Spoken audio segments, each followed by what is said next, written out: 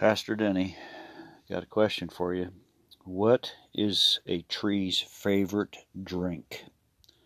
What is a tree's favorite drink? Well, of course, that would be root beer. Oh my, that sugary root beer is really tasty, but there's something even better. John chapter 6 in verse 47 says, "Most assuredly I say to you, he who believes in me has everlasting life. I am the bread of life. Your fathers ate the manna in the wilderness and are dead.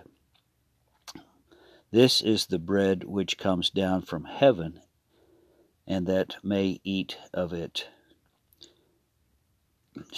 This is the bread which comes down from heaven, that one may eat of it and not die. I am the living bread which came down from heaven. If anyone eats of this bread, he shall live forever. The bread that I shall give is my flesh, which I shall give for the life of the world. That I shall give for the life of the world." Jesus said, "I am the bread of life." When we focus on Jesus, when we partake of the Word of God, and we allow it to enter our spirit, it brings us eternal life. We can only have eternal life, everlasting life, in Jesus. That means our soul will live on forever. And not only does the bread of life prepare us for eternity, but Jesus is the bread of life for today.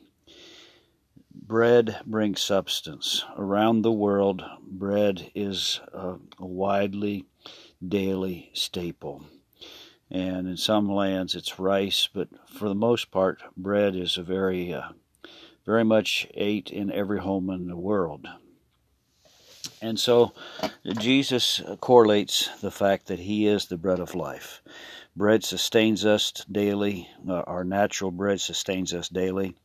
And guess what? Our eternal bread, the Lord Jesus Christ, sustains us daily in him, that we do not yield to sin. Let's pray. Father God, thank you for sending us Jesus, who is the bread of life. He is the one who sustains us today, but also sustains us for eternity. So God, thank you for your word that leads us into all righteousness, leads us into a relationship of holiness, and we can experience the glory of God. Father God, walk with us, and may we walk with you, and may you be pleased with our walk. Lord, we don't want to please anyone else on this earth except you. You are the one that we want to please, and in pleasing you, we will please others. Others will be upset with us because they don't want to serve Jesus, but we do. And so that causes conflicts from time to time. So God, give us grace to love people who don't understand why we love Jesus. Lord, I pray for those fighting COVID, those recovering from surgery today, those are in surgery this moment. God, I pray you'd guide the doctors, the nurses, the surgeons, and bring healing to people's bodies today for your glory. And Lord, bring healing to the soul. We pray for souls to be saved, for people to be filled with the Holy Spirit, for people to see signs, wonders, and miracles come into their life because of their prayer life, because of their determination to see God do a miracle. God, bless the world with peace today for your glory, and especially Jerusalem. Lord, we pray for the peace of Jerusalem. God, we're instructed to do that. Lord, we pray for our leaders. We're instructed to pray for our leaders as well. So God, we pray for all elected officials and leaders across our land and around this world. Lord, may your perfect will be accomplished.